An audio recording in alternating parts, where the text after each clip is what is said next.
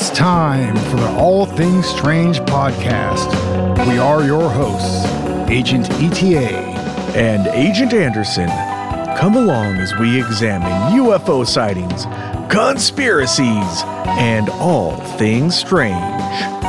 You can check out all of our wonderful links in the description on the Linktree, where you can find a link to join our Discord server where you can listen to live shows and interact with the hosts.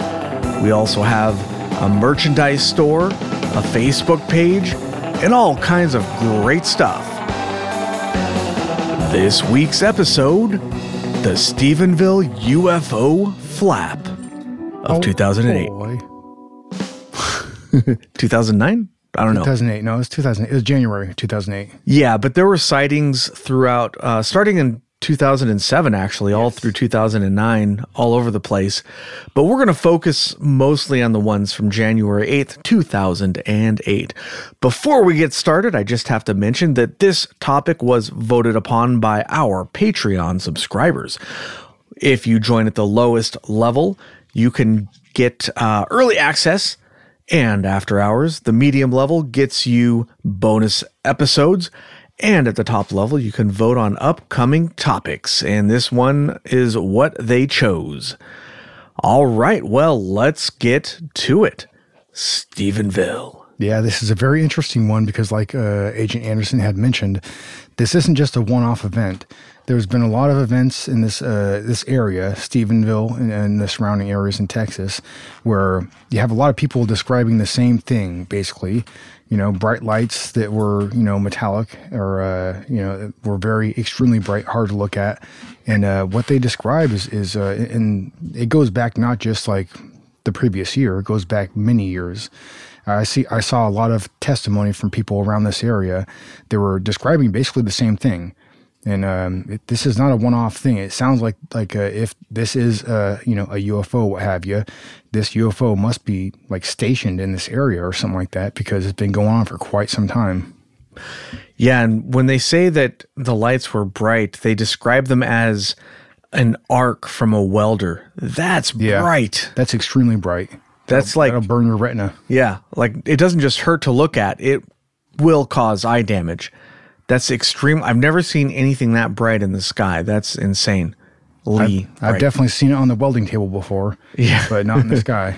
Yeah, you don't want to be looking at that stuff. Dude, it even looks bright through it like welding goggles, Mm-hmm. It's crazy. But all right, this is an event more or less that January 8th, 2008, hundreds of witnesses, probably more, because as we've discussed on the show before, when you have some witnesses coming forward, there are almost certainly more witnesses that are afraid to come forward. And some of the witnesses are anonymous for this one because, they face ridicule as the case, as it goes in these cases.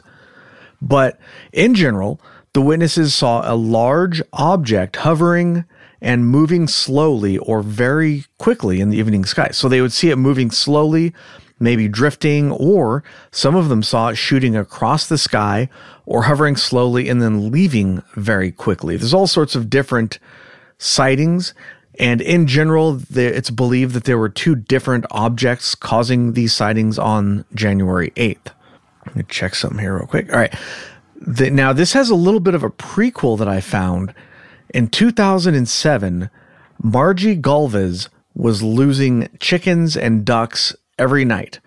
She would wake up, go out to check on her livestock and find that they were gone. And once in a while, she might find just their beaks and nothing else floating in the water. Really? Just the beaks? Just the beaks. Like all the other flesh had been like dissolved or something or just gotten rid of? There's no trace of it. It was just the beaks. That's crazy. That's the opposite. Nothing else.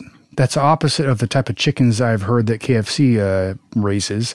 Like they have no beaks. Oh, that's right. They debeak them because they're in such confined quarters that they end up like pecking each other to death. Yeah. Because it turns out chickens are savages. Oh, dude, they're little freaking reptiles, man. Like they're like little raptors, Yeah. Yeah. So this event happened starting in November of 2007. She was losing so many that she decided to put up cameras on her property. The cameras didn't really find anything at first, But around Thanksgiving, she saw something strange. She was looking at her chickens, but she also saw some eyes in the video. And I read a description of this and I'm like, oh shit, eyes. That's crazy, man. I'm getting chills. Was it like eyes off in the distance in the darkness? Like it was deer. Oh, okay. You can see the silhouette of the deer. It's not, but I mean, I could see how if you weren't paying attention, but yeah, you could actually find this video, but yeah, it's just deer, unfortunately. But anyways, she saw there were eyes in the video, I suppose, whether or not they were attached to a deer. But the interesting part is there's a cone of white light in the video coming from the top of the screen. And the light looks like it stops kind of in the mid-air. It doesn't hit any object or anything to stop. It just sort of is there, right? And I was not able to find the full video, but some descriptions say that the video, like the cone of light, moved around like it was scanning for something, and then it disappeared. I was not able to find that. I only found clips of it where it just showed the cone of light. Unfortunately, I couldn't see it moving around. But the description is that it swung back and forth like a pendulum. I don't know. It's a weird one. I could tell you something else that swings around like a pendulum. Oh boy. Were you watching Freddy Got Fingered last night? Yes. No, I had fallen asleep. Yeah. But I wish I would have. There's some pendulum swinging in that. Kind of. Well, especially when he's a farmer. Look at me, Daddy. I'm a farmer. Needless to say, Agent Grandpa. Well, he actually said Total Recall was a worse movie, which I found surprising. So I was surprised how positively he received Freddy Got Fingered. Yeah, talking about it, it's I would have expected him to be just completely disgusted. Yeah, he absolutely flabbergasted. He didn't walk out, so that was surprising. Yeah, yeah. It's treasure. Look, we can live like kings. And by the way, this is actually this episode is the first time Agent Anderson and I have recorded an episode in the same room. In person, dude. Live and direct. So if you're wondering why we sound the same. Never mind. Yeah. There's no way to know. But it is convenient because probably I record to a master track, a little bit easier to edit, hopefully. We'll see. But I also record the multi-tracks as well, so just in case. All right, so anyways, Galvez saw the video, and she didn't show anybody because she didn't know what to make of it, didn't know what she was looking at, and didn't think anybody would take it seriously. It wasn't until the following year when the TV show The UFO Hunters went to investigate the Stephenville UFO, and they put out probably in the news or whatever, they were asking for witnesses and stuff. She showed them the video, and they put it on their TV show, and that was the first time it was seen publicly. That's the only place I was able to find the video. I don't think it's available anywhere else, like on YouTube or anything, just on that show. And they edit the video, and they show clips of the video, but they don't show it from beginning to end. And that's why it's hard. That's why I was unable to see it moving around. Yeah. Well, of course they're going to edit it. That's just any show is going to be edited. So yeah, they have to. But to be fair on that show, a lot of the time that show, they are pretty reasonable. On that same episode, a different person gave them a video that they were actually able to recreate using, it was basically like a ribbon of light, one of these little light ribbons that you've seen before. And they were able to recreate it basically by setting their camcorder on night mode and shaking it around a lot. So, they're not one of these shows that necessarily believes everything they see. So they're not Dan Aykroyd. Yeah, they're not Dan Aykroyd. They will follow the evidence. And they do some testing, like on the episode, they put up some balloons and then had people at different vantage points, different witnesses, to see, could everybody see this from this altitude or these distances and stuff. So it's pretty cool. They tested some stuff out. I'm not sure that it necessarily proves anything or other, but it is interesting that they don't necessarily just say, oh, these people saw stuff. They actually do debunk stuff sometimes. They don't just believe everything. Mm-hmm. So 6 months after the UFO Hunters episode aired, an anonymous witness came forward and said that they had seen the same thing, but they had also seen the ship casting off the cone of light. The witness was was a woman, anonymous woman, but she was driving a group of cheerleaders home from practice. And they saw a large, flat craft with portholes and lights along the side. It was hovering above the railroad tracks outside of Stephenville. Now, because this is anonymous, we got to take it with a grain of salt, but it's still interesting that somebody came forward after seeing it on TV. That's not unusual for witnesses. You know, once they see it on TV, they see these other people going public, they might feel a little more comfortable. Absolutely. Or they might also feel like they want to make up a story. You never know. And also, this case is a perfect example of that, because initially, I mean, you had a pretty good amount of people coming out to say that they saw a similar thing or the same thing, and as it kind of like steamrolled on, you had more and more people, and eventually you had hundreds of people that came out and said, you know, once there had been like plenty of credible people that had said the same thing, that, you know, had experienced the same things, witnessed the same thing, then you had more and more people just day by day coming out and saying, yeah, I saw this, you know. So I think like sometimes in some of these UFO cases, these witnesses are propelled to tell their own story, you know, because they see so many people coming out and they don't feel so alone anymore. Initially, a lot of people who would witness this kind of thing would be reluctant to give you or give anybody their, you know, their statement, because they don't want, obviously the main thing is they don't want to be seen as crazy. They don't want to be alone in it either. But once they see a bunch of other people come out and say something very similar as far as their experience, they're much more likely to come out and tell their story, you know? Yeah, for sure.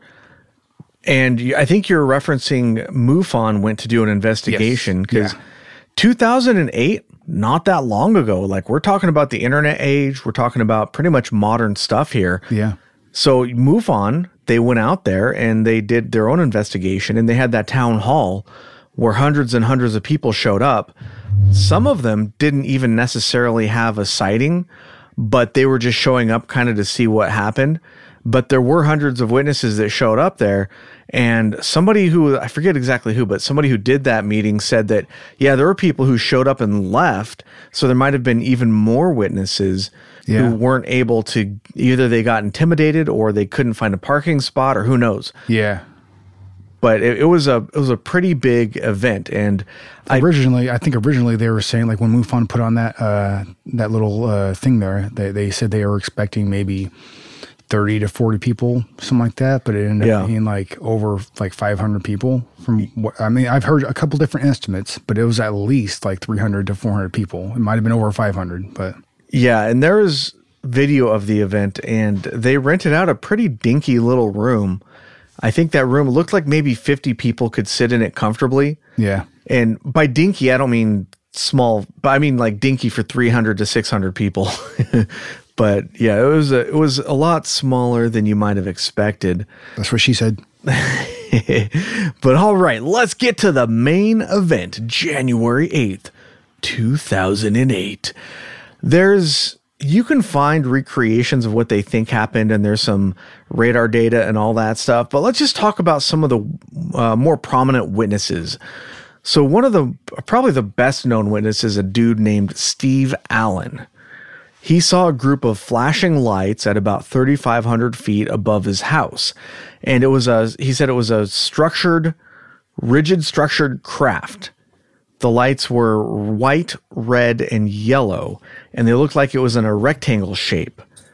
He said he saw the lights travel towards Stephenville at a rapid pace. Who knows, maybe 2,000, 3,000, 5,000 miles an hour. There's a lot of different, depends on where you look. Well, he was on a little, like, not a camping trip, but he was out with two of his other buddies. Like, the previous winter had been very harsh, and this was like one of the first days where they had like decent weather. So they decided to go out, have a couple of beers, and build a bonfire and just kind of enjoy nature. You know what I mean? Yeah. And so they seen this light. He was the first one, from what I understand, all the interviews I saw, he was the first one to notice the light.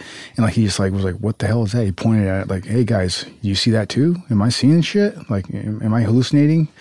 And then, they witnessed it for a certain period of time. And then, he ended up going back to his house and telling his wife about it, right? And his wife had to call one of his other buddies to verify. I don't know why she didn't believe him, but as he called his other buddy had originally taken off, without even saying goodbye or anything like that.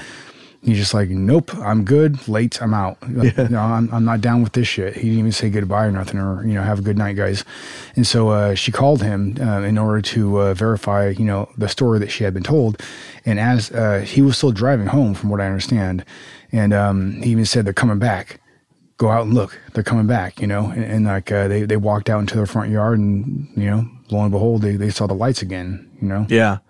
Screw you guys. I'm going home. Yeah. I don't blame the guy. No, not at all. So that's probably he was, among other things, he was a pilot, which I think is why he's probably the most talked about witness. He knows about things in the sky, and he estimated the size of the craft to be 1 mile long and 1/2 mile wide. Now, the crazy thing about that is, let's say, so altitude, he doesn't know the exact altitude, even if he is a pilot. So the higher up the object is, the bigger it becomes, right? Because in order to appear 1 mile long at, let's say, I don't know, a 60,000 foot altitude, it's going to have to be a lot bigger than that. Yeah. But if it's like 100 feet off the ground, it could appear to be much larger than you think it is. So, but it doesn't really matter. Either which way, 1 mile long and 1/2 mile wide is friggin' huge. Well, I think one thing we kind of passed over also is a very important point to note there. Oh, yeah. Is as the vehicle was heading away from them, it also seemed to have been chased by two he claims F-16s. Yeah, F-16s. And he's a pilot. He said even himself, he's been to a lot of air shows and stuff. He never piloted an F-16 or any jets or anything like that, but he was very familiar with the shape of that craft, that airplane or that jet plane. So he knew immediately what he was looking at. And he even said that they had their afterburners on. They're obviously those jet planes were, and there was two of them. They were trying to follow this vehicle, with every, bit of effort that they could put towards it. They were trying to go as fast as they possibly could. And he also explained like that it seemed like this vehicle was like kind of pacing them, and like it could have gone much faster than it was going, but it was kind of like just like playing with them, it seemed, Yeah. And that is a very important part of the story. We'll talk about the Air Force in a little bit because it gets pretty interesting. I have a quote here. He said, "I don't know if it was a biblical experience or somebody from a different universe or whatever, but it was definitely not from around these parts." Was definitely, I don't know, Texas is definitely not from around these parts. Is that a Texas? That's well, I don't Texas. think, listening to those interviews, he had a little bit of an accent, but not quite that thick. Yeah.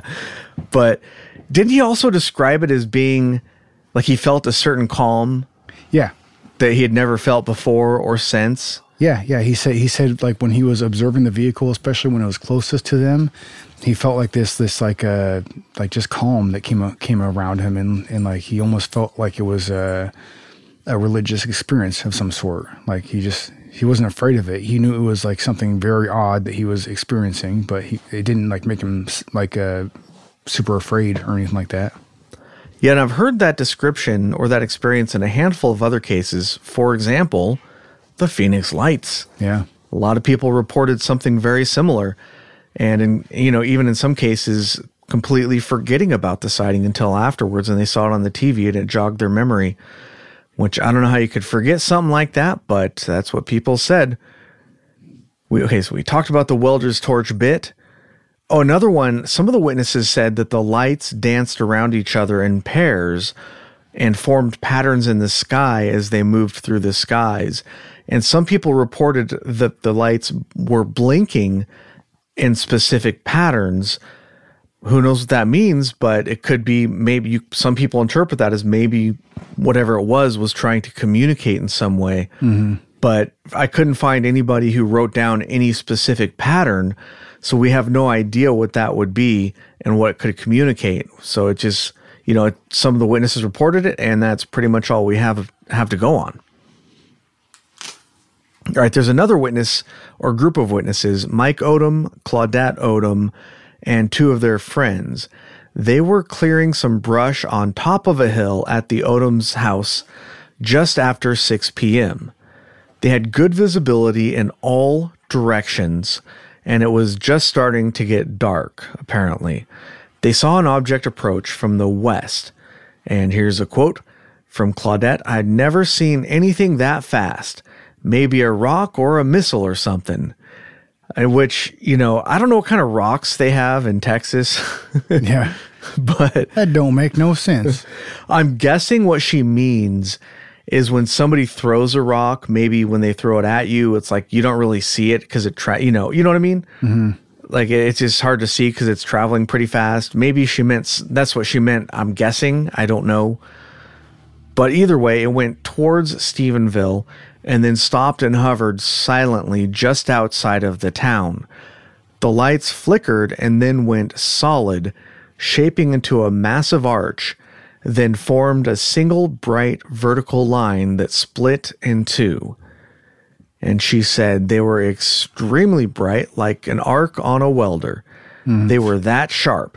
Some people said a welder's torch, but I think what they mean is an arc. Not everybody knows to call it that. They just, they've heard welding torches, but a welding torch is bright. Arc welding is like brighter than the sun, like really bright. Again, these same witnesses report seeing two F-16s flew right overhead, chasing the object. And they were at a very low altitude and very, very loud. I think they said that they were screaming overhead or something like that. Yeah, and there's a lot of people that were in the area that when they describe what they had experienced, and that's the one thing that really kind of strikes me as with this event, as most of these witnesses are very credible because they described the exact same thing. Even like I'm sure you probably took some notes on this, but Constable Leroy there. Mm-hmm. Yeah, but everybody is basically explaining the same thing, and they're all separated. They're not like when you have this many people explaining the same thing, same experience. That gives me a lot. It gives a lot of credibility to their story, because it's not like they're wishy-washy on what they're describing. It's pretty solid. Yeah, it wasn't nothing. It was something. What was it? We don't know. It actually reminds me of the Illinois 2001 Illinois triangle, because you had a bunch of different credible witnesses all seeing different, from different perspectives. And some people reported different shapes. Like some people said triangle, some people said rectangle, and it might just be the viewing angle that they saw it from. The perspective, yeah. It's the same thing for this case. Some people said rectangle, some people said triangle, but it could just be the viewing angle. It could be that there were multiple objects, and that's another possibility in the Illinois case, especially if you try to, in Illinois, if you try to make one flight path from one object, it doesn't really make that much sense. So it makes more sense that there were multiple objects. And the same thing is true here. Based on what the witnesses say and when they said they saw it, it makes sense that there were more than one object around that area at the time. What they were, I don't know. But the Air Force said that there were no F-16s in the area. Immediately after the event, people were concerned. They were contacting their local law enforcement and the local journalisms and all that stuff. So people were contacting the Air Force as well, trying to figure out what was going on. Were there any F-16s in the area? And the Air Force right away came out and said, nope, no F-16s. You guys are tripping. Initially, that's what they said. Initially, yeah. And, the witnesses that I was just talking about, what are their names again? The Odoms. I was going to say Odettes, but it's Claudette Odom and her husband Mike. They said that, I don't know what they're trying to cover up. We saw what we saw. I knew they were fighter jets. And F-16s are very distinct looking. They're easily identifiable. So people right away knew that the Air Force was lying to them. Everybody saw F-16s. You can't hide the fact that an F-16 was in the area.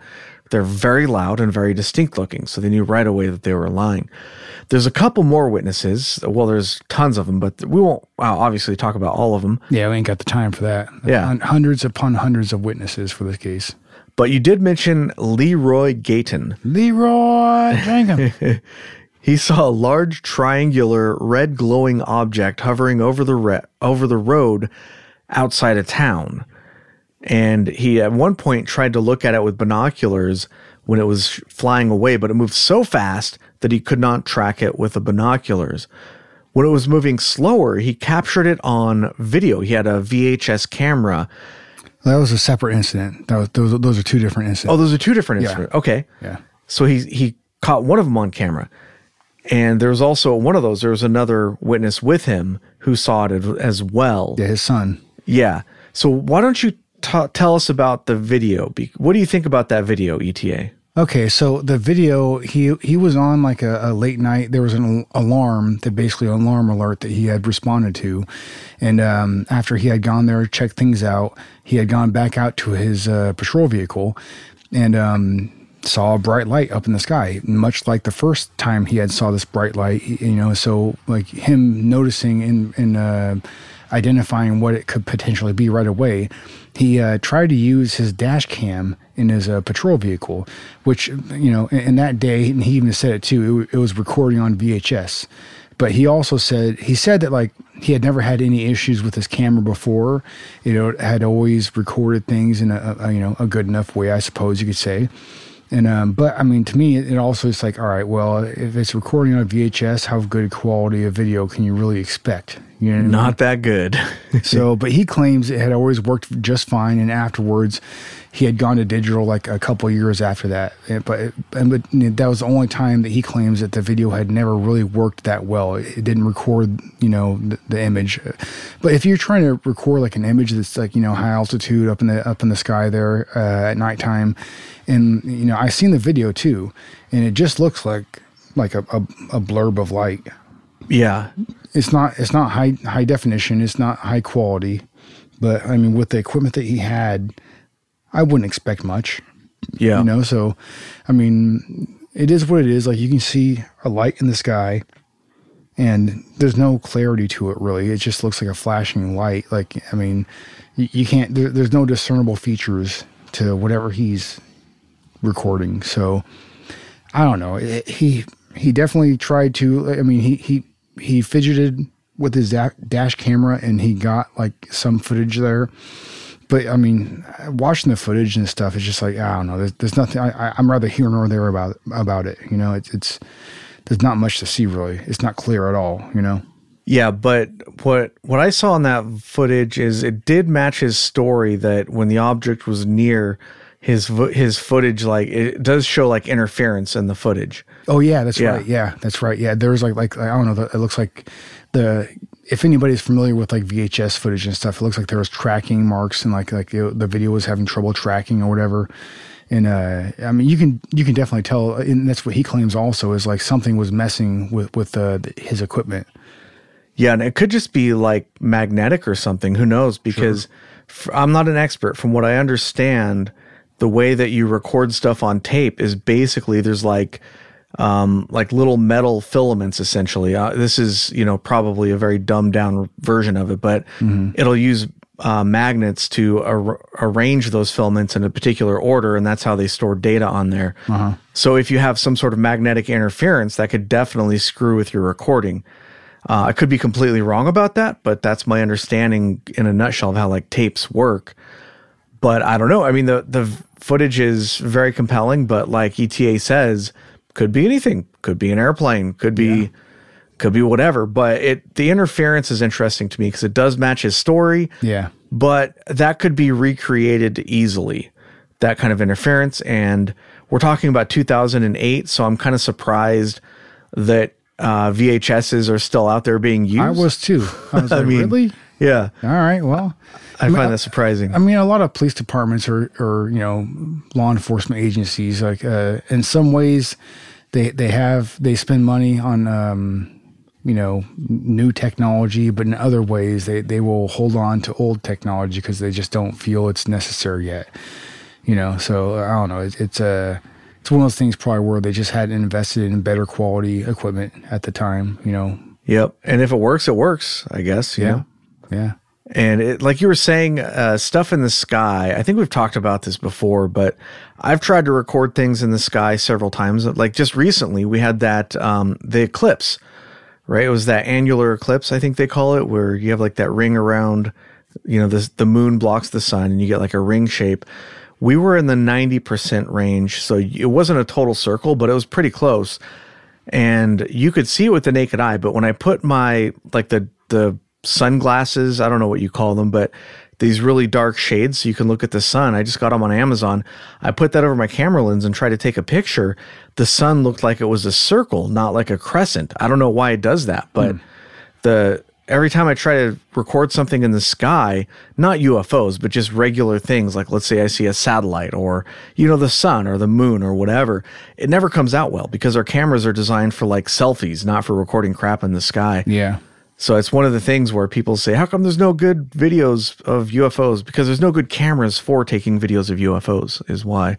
But there actually are good videos and pictures, but they're very few and far between. If there are cameras that are, that definitely has the capability of recording a UFO, what have you, it's not like your average person that is, that has the ability to record it has that on hand, so it's those type of cameras or what have you are not readily available to your average individual. So yeah, it's going to be it's going to be few and far between when somebody has that capability of having a very well-made camera that is designed to take video or pictures at very long distances and has it on hand when you have a UFO experience or whatever, or sighting.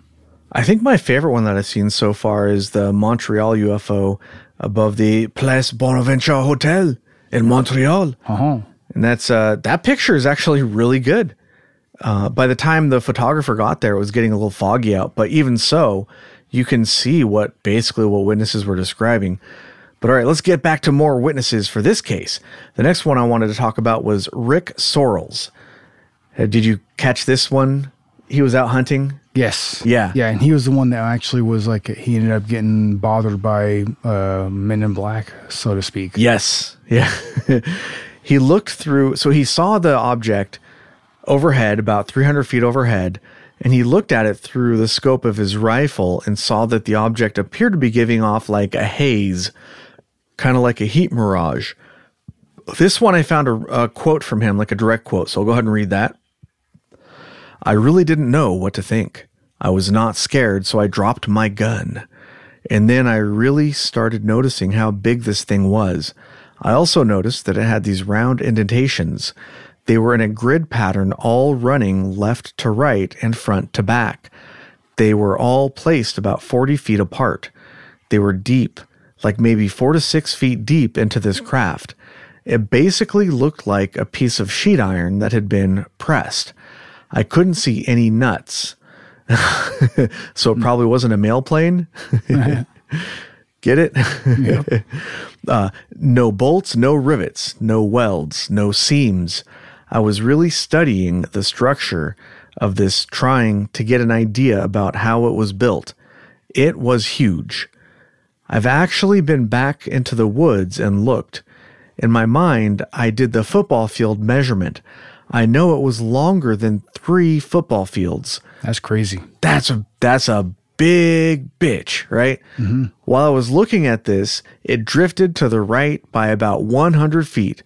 And I remember looking to my left to see if I could see the edge of this thing. And I could not see the edge of it. I turned back to my right and I was like, wow, this is crazy. And now I'm rushed with emotion as far as what is it? What is it going to do next? Do I need to get out of here? I still haven't formed a conclusion. I really don't know. I hope it's our military. I hope we have something that is this advanced. If it's not ours, we're in trouble. I don't know the capabilities of this thing to move at such a speed that it has and as big as it is. Does it have the capability of weapons? I don't know. But if they can build this, I'd sure hate to see if they got mad at us. You know what I'm saying? Or, you know what I'm saying? Mm-hmm. Yeah, and one of the interesting things about his experience is he's one of the only people, if not the only people, that I heard telling about this kind of spacecraft, describing a similar spacecraft, or especially in this area, where it's broad daylight. Yeah. And that's why some people theorize that that's why he was being messed with by possibly government agents, whatever, threatening him to not talk about what he had seen, is because he had seen more detail of the craft, and he was talking about more detail than a lot of people. A lot of people that saw this craft, they were basically just describing bright lights, and the movement of those lights and how they would possibly see an outline of a potential craft, but they weren't quite sure. But he saw this thing, live and direct in broad daylight. And he had also said that he had seen an opening in the craft where he thought he saw a praying mantis type creature that was in there. And, yeah. So, I mean, he had a lot more detail than most other people. He potentially saw a lot more. So that might be why he was being pursued by government agencies that were trying to shut him up, basically, Now, is this the guy, did he say he was thinking about shooting at it, but he decided not to? Yeah. He was like, well, that might not be a good idea now. Yeah. And the reason why he actually even noticed the aircraft, he probably would have noticed it either way, but he said that basically the whole area would start to be blocked off by sunlight. The craft was blocking off all the sunlight, and he noticed in the forest and his surroundings, all the light was starting to be blocked off by this big giant shadow. And that's why he looked up. He was like, huh, what? And he looked up and he saw this craft, and he's like, holy shit. What, And it was so big, he couldn't even see it. It went past the trees. So his estimation on size is a minimum estimation. Yeah, he couldn't see the whole craft, which is amazing. That's quite the statement. That's insane. Even a blimp, you'd be able to, a huge blimp or the spruce goose or whatever, if that was overhead, you'd still be able to see the whole damn thing, Yeah. That's just crazy, man. Yeah, like you said, he was harassed by people in uniform, or sometimes not. Sometimes he would get strange phone calls, or other threats. One event, he says somebody came to his door and told him to basically shut his yap, and that you'll look crazy if you talk about it, trying to shame him or something. Mm-hmm. He also said that helicopters flew over his property at low altitudes at times, and that had never happened before, and there's no reason why it should. Yeah, and he had the helicopters or other planes and stuff would basically dive bomb his cattle and stuff that he had on his property. Yeah. And I guess they were really stressing the cattle out and stuff, and that could be something that could potentially lead towards you losing livestock. Yeah, or them stampeding and running away and injuring themselves or whatever. Yeah. Man, why do you gotta mess with the cows? Those cows never hurt nobody. They always seem to get the short end of the stick in these deals. Yeah. At least none of them were exsanguinated. But there's another one where the man came to his door and he grabbed his gun, and the man responded, "Son, we have the same caliber weapons as you have, but we have more of them. And you need to shut your mouth about what you saw," or something like that. Or else. Yeah. And there's another incident where he saw somebody on his land and he said, "I'm trying to decide whether or not to open the door. We're just standing there face to face looking at each other. I'm thinking he's dressed for the elements, and the dogs are raising such a ruckus he must know he's in danger of being caught. That's when I realized he wanted me to see him. Then the man after that left into the woods." So that particular one, it could have just been a looky-loo, kind of looking to see what's going on, or who knows. Even the guy who's telling him to shut his yap could have been a hoaxer, but your average person, if somebody points a rifle at you, your average person is not going to just stand there and be like, whatever, dude, we got guns too, Yeah. I think most people would be like, "Oh, sorry. Okay, I'm leaving now, Sorry. My bad." So, that, to me, that screams military, because military people would have experience with, guns and being behind, or, on the wrong side of the barrel, I should say. So maybe keep a cooler head than your average person, military, police, these sorts of people who are used to these situations, at least more so than the average person. Now, another interesting fact about this case, I don't know what to make of it, but the trajectory of one of the UFOs was headed right towards President Bush's Crawford Ranch. Oh, yeah. Which has a no-fly zone above it. I think it's within 3 miles or something like that of every direction of his home. Yeah. It's supposed to be a no-fly zone.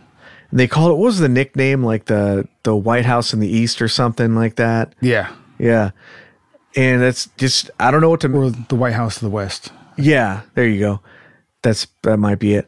But who knows what to make of that? Could be a coincidence. Could be nothing at all. But I don't know, dude. If you were here from somewhere else, you might want to check out the leadership of some of the more powerful countries in the world. And that's, I think that I saw that Bush was actually not there at the time. Mm-hmm. So who knows? Could be anything. But that could also explain why they had such a strong reaction scrambling all those F-16s. Yeah. They're like, oh shit, where's this thing going? Like, the Air Force is not going to waste time finding out if the president's there or not. Yeah. Well, I mean, that air restriction was set up to where whether he's there or not, that's always something that is in place. You cannot fly in that area no matter if he's there or not. Yeah. So the Air Force, here's a quote from the Air Force. No F-16s or other aircraft from this base were in the area the night of January 8th when most people reported the sightings. But the Air Force offered an explanation for this sighting. They said that people saw two passenger airlines crossing paths. I mean, that sounds like what the witnesses are saying here, right? Sure. A couple of, I don't know. I see passenger airplanes in the night sky all the time, some passing each other, some not. Because, in California, we have a very large population here. You see airplanes up in the sky all the time. I don't know anybody who's ever looked up there and thought, oh, look, big mile-long craft flying overhead at 300 feet. Well, yeah, I grew up in Southern California along with you. And you see constant airplanes in the sky there. You always see their lights and stuff. And I mean, sometimes I would just like sit there in the backyard and just kind of like plane watch, because there's so much traffic. And not once did I ever see anything even close to what these people were describing. Yeah, there's always, it's not quite as busy where I live here in Santa Rosa, but where we used to live in Southern California, there's so much air traffic that there's constant. Always a plane in the sky, at least one, usually multiple, all of the time. There's you never look up and don't see a plane. There's always something there. And you hear them, they're very loud, even at altitude. You just kind of tune it out. At some point, you don't even realize they're there anymore. But I mean, nobody, even when you'd see a squadron of long Yeezys flying out of Brackett Airfield or wherever the hell, you'd see them flying in a V formation, these weird looking airplanes.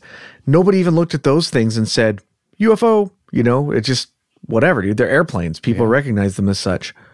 But all right. So the Air Force, at very quickly thereafter, from what I could tell, like maybe a couple weeks a couple weeks later, the Air Force said that, whoops, we were wrong. There was some kind of internal communication error. And it turns out that we actually had not 0, but 10 F-16s in the area. Mm-hmm. A little bit of a strange change of direction there, but it might have something to do with all of the FOIA requests being filed for FAA radar data, which was eventually released.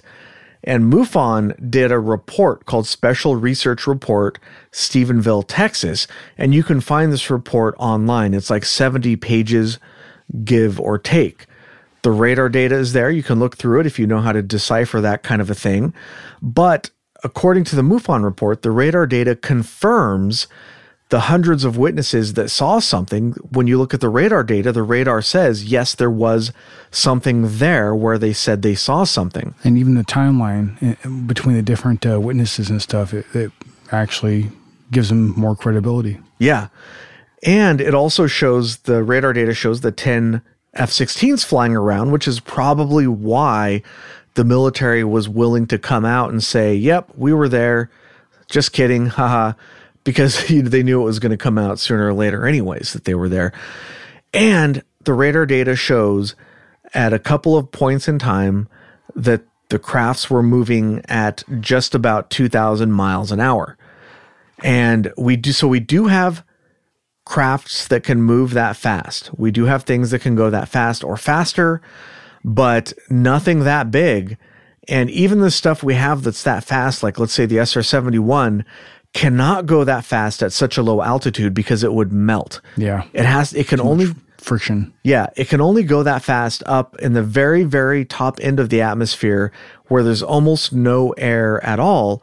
And even then, at those speeds, the skin of the aircraft is so hot that it expands massively, and they had to design for that. We talked about this in a previous episode, but it's just it heats it up to where it's red hot, and they had to design for that, even when there's basically no air at all. So at 2,000 miles an hour at 300 feet, it's just not possible with our technology, at least not that I'm aware of. Yep. Nothing goes that fast at that low of an altitude. So that was really cool that we have actual radar proof, which radar data to me, I think is even better than photographic evidence because it's conclusive. It's unarguable. There was an object in that place at that time traveling at that speed. The radar data proves it. What it was, I don't know, but those people are not lying about the fact that they saw something. Yeah. Well, that's information that they got from the FAA, right? Yeah. It's not something that they fabricated themselves. Yeah, so, exactly. Yeah. So, well, but what I mean is like, if you see like a video or like a camcorder footage or a video or a picture, that can be deceiving. You can have optical illusions. You can have something that looks weird in the camera. There's things like forced perspective and all this other stuff that can make things look different than they really are. But radar data is radar data. It's pretty good data. There's the possibility that radar data can be not 100%, but it's usually pretty good. All right, Agent ETA is giving me crude gestures. He'll be back in a moment. So I'll pause. I'll wait for you to get back. I'll hit the flag. All right, let's get back to the case. There are a handful of skeptical explanations, such as aerial flares, training exercises, and secret military craft. Of those three, the only one that really makes sense is some sort of secret military craft. But even that, I don't know that our military has something that's a mile long that can go 2,000 miles an hour at a low altitude. Well, and also like those fighter jets that were falling at the F-16s, was it, right? Yeah. The only reason why I could see them following that vehicle, that aircraft, whatever you want to call it, is maybe they were escorting it. But why would they need to escort it? If it's so high level of technology, it would need an escort. Especially over our own land. Yeah. Also, they don't tend to test things or fly secret things over populated areas because that would be stupid. It's a secret aircraft after all. You wouldn't just fly it over. I don't know. It's silly. But also, what witnesses did not describe an escort activity. They described what would be consistent with jets scrambled to chase something. Yeah. Because if it was an escort, they would be flying alongside it. None of them were flying alongside it. They were chasing it. Yep. With afterburners and stuff. So, a lot of witnesses described it like it was moving slowly, hovering around, kind of chilling. They're probably up there flipping some burgers. And then the F-16s approach, and that's when the object shoots off at an incredibly fast speed. Mm-hmm. And then the F-16s follow, shortly thereafter, as if it's running from the F-16s. Also, I don't think we mentioned, but the object, whether or not it was going fast or slow, people said it was silent. And there ain't nothing we got that can go 2,000 miles an hour silently. I mean, you could say that it was some sort of, we've talked about this in previous episodes where the government has, plans and tried to develop a big giant dirigible to transport like an entire battalion at a time or something. But I mean, that thing's not going fast. That thing's probably barely scooting along at 50 miles an hour, if that. We're not talking about something that's going to be going 3 times the speed of sound. Yep. So that explanation seems, maybe, but I'm not buying it necessarily. Not plausible. Yeah. Not from what I've seen, but what do I know? Yeah, for sure. So a lot of people, they just don't believe, even journalists or whoever who normally laugh at UFOs. For this case, people don't believe what the UFO is telling them at all because they keep coming out with these bizarre stories. But yeah, so that's the basic story, some of the more prominent witnesses, and that's pretty much all I have on it. My thoughts are, something weird going on in Stephenville. What do you think, ETA? Yeah, I agree with that. I mean, with this case, there's enough credible people that initially came out and then started the domino effect of more and more witnesses coming out to state what they had experienced. This is one of those cases where something happened. Something that I can't tell you. I don't know exactly what happened, but I think it's one of those more plausible cases where, like, all these witnesses, they definitely saw something.